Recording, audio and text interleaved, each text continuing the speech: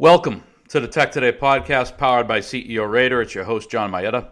I'm going to do some catch-up here in real time. It's been a while since I've been on the podcast.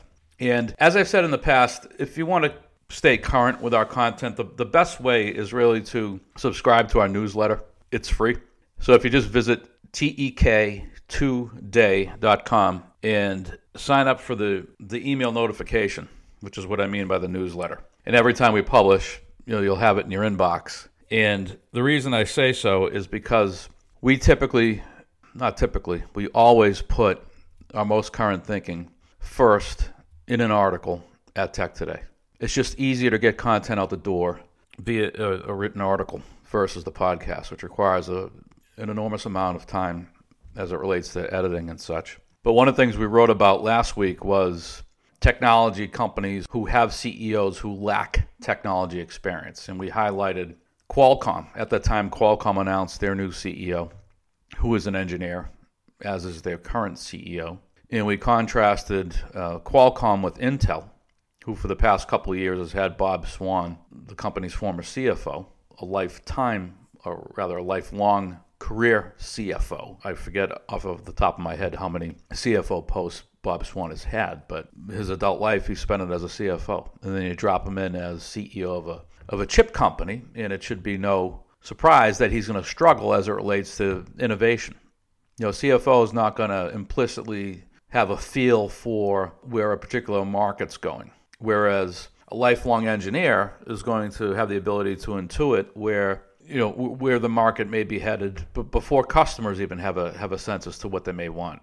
And so today it was interesting. Intel announced that they're replacing Bob Swan with Pat Gelsinger, who's the CEO at VMware. And Pat, I had a little bit of indirect interaction with him back in my banking days. He had a great reputation when he was a senior executive at EMC.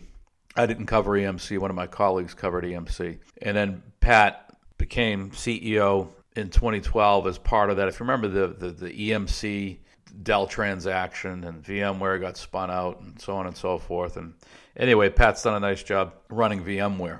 And prior to EMC, he was over at Intel, and he was their first CTO. So he has, not only is he qualified, but he has experience in the industry, the chip industry, and he has experience at Intel, from the inside. So he knows the company from the inside, the industry in general. So I think he'll do a fine job there. So it sounds like the board was questioning Bob Swan's ability to lead Intel right around the time we were writing our article.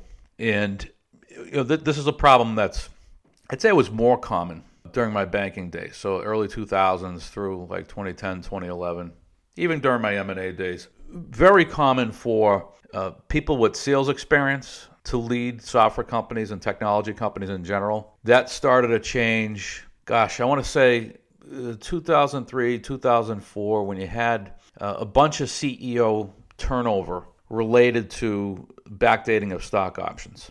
So CEOs were forced out of a number of technology companies. And some of those companies replaced the CEO with the CFO. And the thought being that, hey, the CFO is, I guess, more likely to pay attention to administrative detail, less likely to be aggressive as it relates to things like the backdating of options. They'll run a tighter ship in terms of, I guess, compliance is the best way to describe it. And we saw this further accelerate this trend of CFOs becoming CEOs during the 2008 downturn, whereby cost control and reducing OpEx became a key skill set.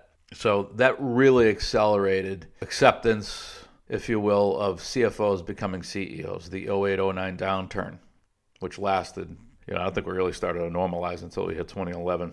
And I think what's happening is software companies are no longer, it's a very different industry from 10, 15 years ago when you were selling prepackaged software. Right now it's software as a service. It's software that's delivered remotely over the cloud. The cloud, so in the case of Azure, GCP, which is Google's cloud service, and AWS, these platforms are becoming increasingly sophisticated, and they bake in advanced analytic capability, artificial intelligence, machine learning, deep learning, natural language processing, things like this. These services are available through the cloud. So now you have people building applications on top of AWS, GCP, Azure.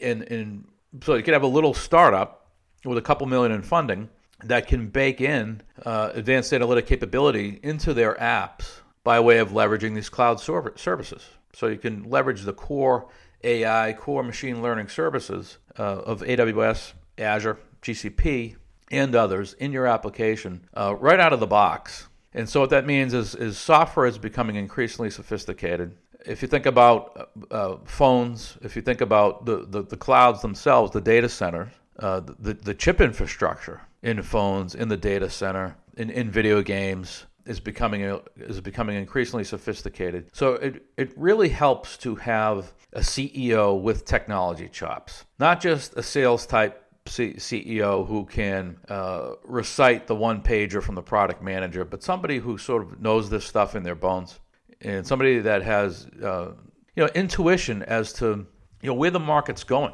This stuff is all very fluid.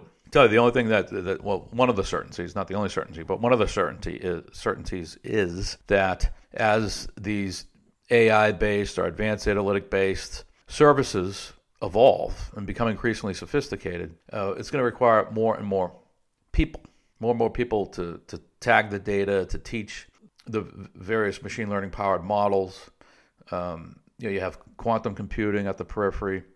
So qualified people, engineers, the bottom of the pyramid, are going to be engineers, data scientists are going to continue to be in demand, and these companies are going to continue to grow their employee base, grow the number of data centers.